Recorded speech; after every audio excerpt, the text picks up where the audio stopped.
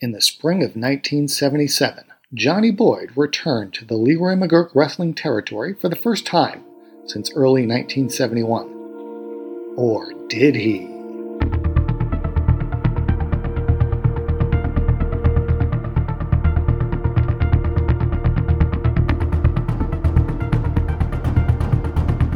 Presenting Wrestling History Mysteries, a podcast where rogue wrestling historian Al Getz asks questions and then uses research, and sometimes a little help from his friends, to hopefully gets the right answers.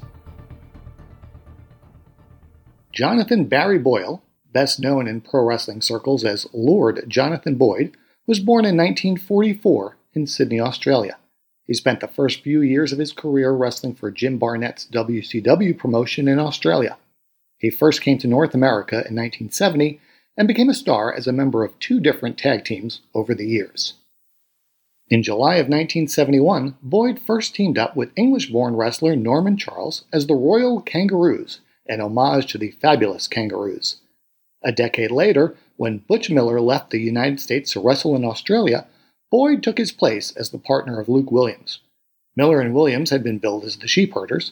The team of Boyd and Williams tweaked the name slightly, sometimes billing themselves as the Kiwi Sheepherders or the New Zealand Sheepherders. In the summer of 1983, Boyd broke both his legs in a car accident. Butch Miller returned to the U.S. later that year to reunite with Luke. Boyd, still on crutches, served as their manager. In 1985, Boyd returned to the ring, this time teaming up with Rip Morgan as the Kiwi Sheepherders. In addition to these stints as part of two very successful tag teams, Boyd also had some runs as a singles wrestler. One such run came in the McGuirk territory in 1970 and 1971, where he wrestled as a babyface billed as Johnny Boyle, B-O-Y-L-E. He was given a decent push, having matches against wrestlers such as Sputnik Monroe, The Spoiler, and Dr. X, to name a few. In the spring of 1977, the name Johnny Boyd shows up again in the McGuirk territory. As wrestling historians have worked over the years to piece together all the information available from old newspaper clippings, programs, and various other sources, it probably seemed natural to assume that this was Lord Jonathan Boyd, and many sources made this very assumption. But something doesn't quite seem right. After leaving the McGuirk territory back in 1971, Boyd saw his stock continue to rise. His team with Norman Charles main evented arenas in the Pacific Northwest, Northern California, and Mid-Atlantic Championship Wrestling for several years. In 1977, Johnny Boyd was slotted as a preliminary babyface wrestler in the McGuirk territory. Now, why would he come back to the McGuirk territory to work prelims as a babyface after several years as a main event heel? And while it's not unheard of for wrestlers to use more than one ring name in the same territory at different times, let's not forget that he had been here previously as Johnny Boyle, not Johnny Boyd. Taking these things into consideration, I decided to do a little research to see what I could turn up. If I could find some information that led me to believe that this indeed was Lord Jonathan Boyd, so be it. And if not, well then, who exactly was this wrestler? The first thing I did was to check WrestlingData.com.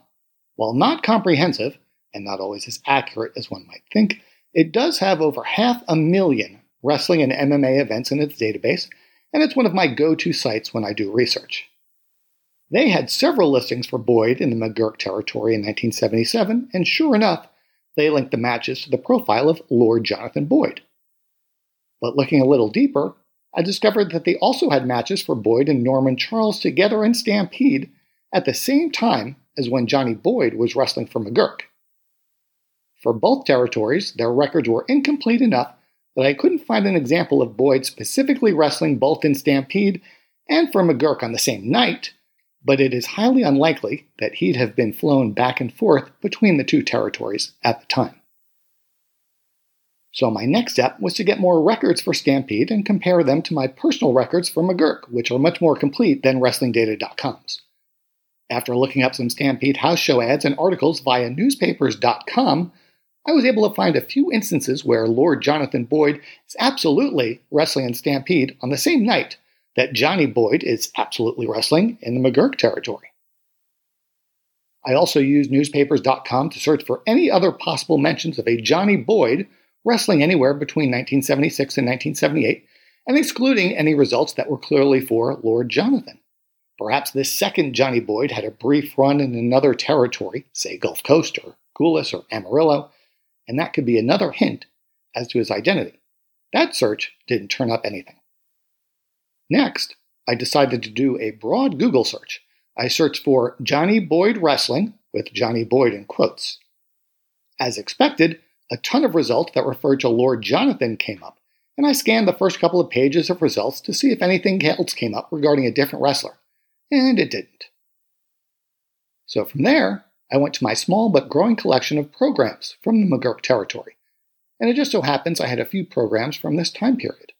Lo and behold, I find a picture of Johnny Boyd, and it actually looks a little bit like a young Lord Jonathan Boyd. It absolutely didn't look like what Lord Jonathan would have looked like in 1977, but now I'm slightly more confused than I was before I dug out the programs. Could this have been Lord Jonathan and the programs just used an old picture?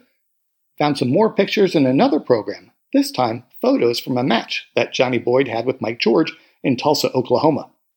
Knowing that George didn't turn pro until 1972, there's no way he could have wrestled a young Johnny Boyle in Tulsa in 70 or 71. So now we're back to the idea of a second Johnny Boyd being a virtual certainty, and he just happens to look a little bit like a young Lord Jonathan, which may in fact be why they gave him that name. The next step was to go to social media. While you often are able to get the right answers to questions posed on Twitter and or Facebook, you also get a lot of wrong answers, often from people who can never be convinced of their wrongness. So while I don't use it only as a last resort, I tend to use it later on in my research and only when my other go-to methods have proved fruitless. So I posted the picture from the McGurk program on Twitter and Facebook, and within a couple of hours, I got my answer.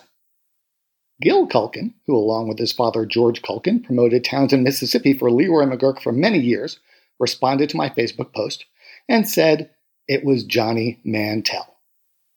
And from there, all the pieces started coming together. Johnny Mantell, of course, is the younger brother of Ken Mantell, who had been a big star in the McGurk territory in the mid-70s. Ken returned to the territory for the first time in a while in 1977, wrestling for a few weeks in what would be his final matches as a pro until 1980. He left wrestling for a few years and was a partner in a company called CLW Oil that owned several truck stops and a dairy. Now, Ken's return back in 1977 happened in April, just before Johnny Boyd shows up. So now we can easily picture Ken Mantell asking Leroy for a favor when he came back to the area to give his younger brother, Johnny was 19 at the time, some work and experience. And now that I know it was Johnny Mantell, I can look at the picture from the McGurk program and compare it to other pictures of Johnny Mantell, and yep, they are definitely one and the same. Furthermore, going back to Google and typing in Johnny Boyd Mantell Wrestling turns up a few results about Johnny Mantell that mention him using that name early in his career, with no details on where or when. These results were probably buried in the thousands of results that came when I searched for Johnny Boyd Wrestling, but now that we've figured out who it was, it becomes easier to find these results.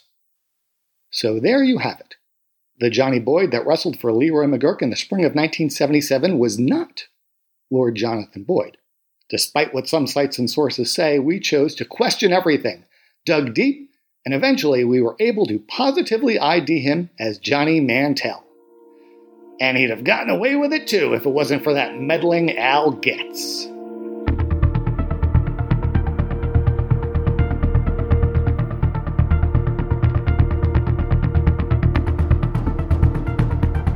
To be the first to know when new podcasts from Charting the Territories, including Wrestling History Mysteries, are available, subscribe now wherever you find your favorite podcasts and at chartingthepodcast.com. Wrestling History Mysteries is a production of the Arcadian Vanguard Podcast Network.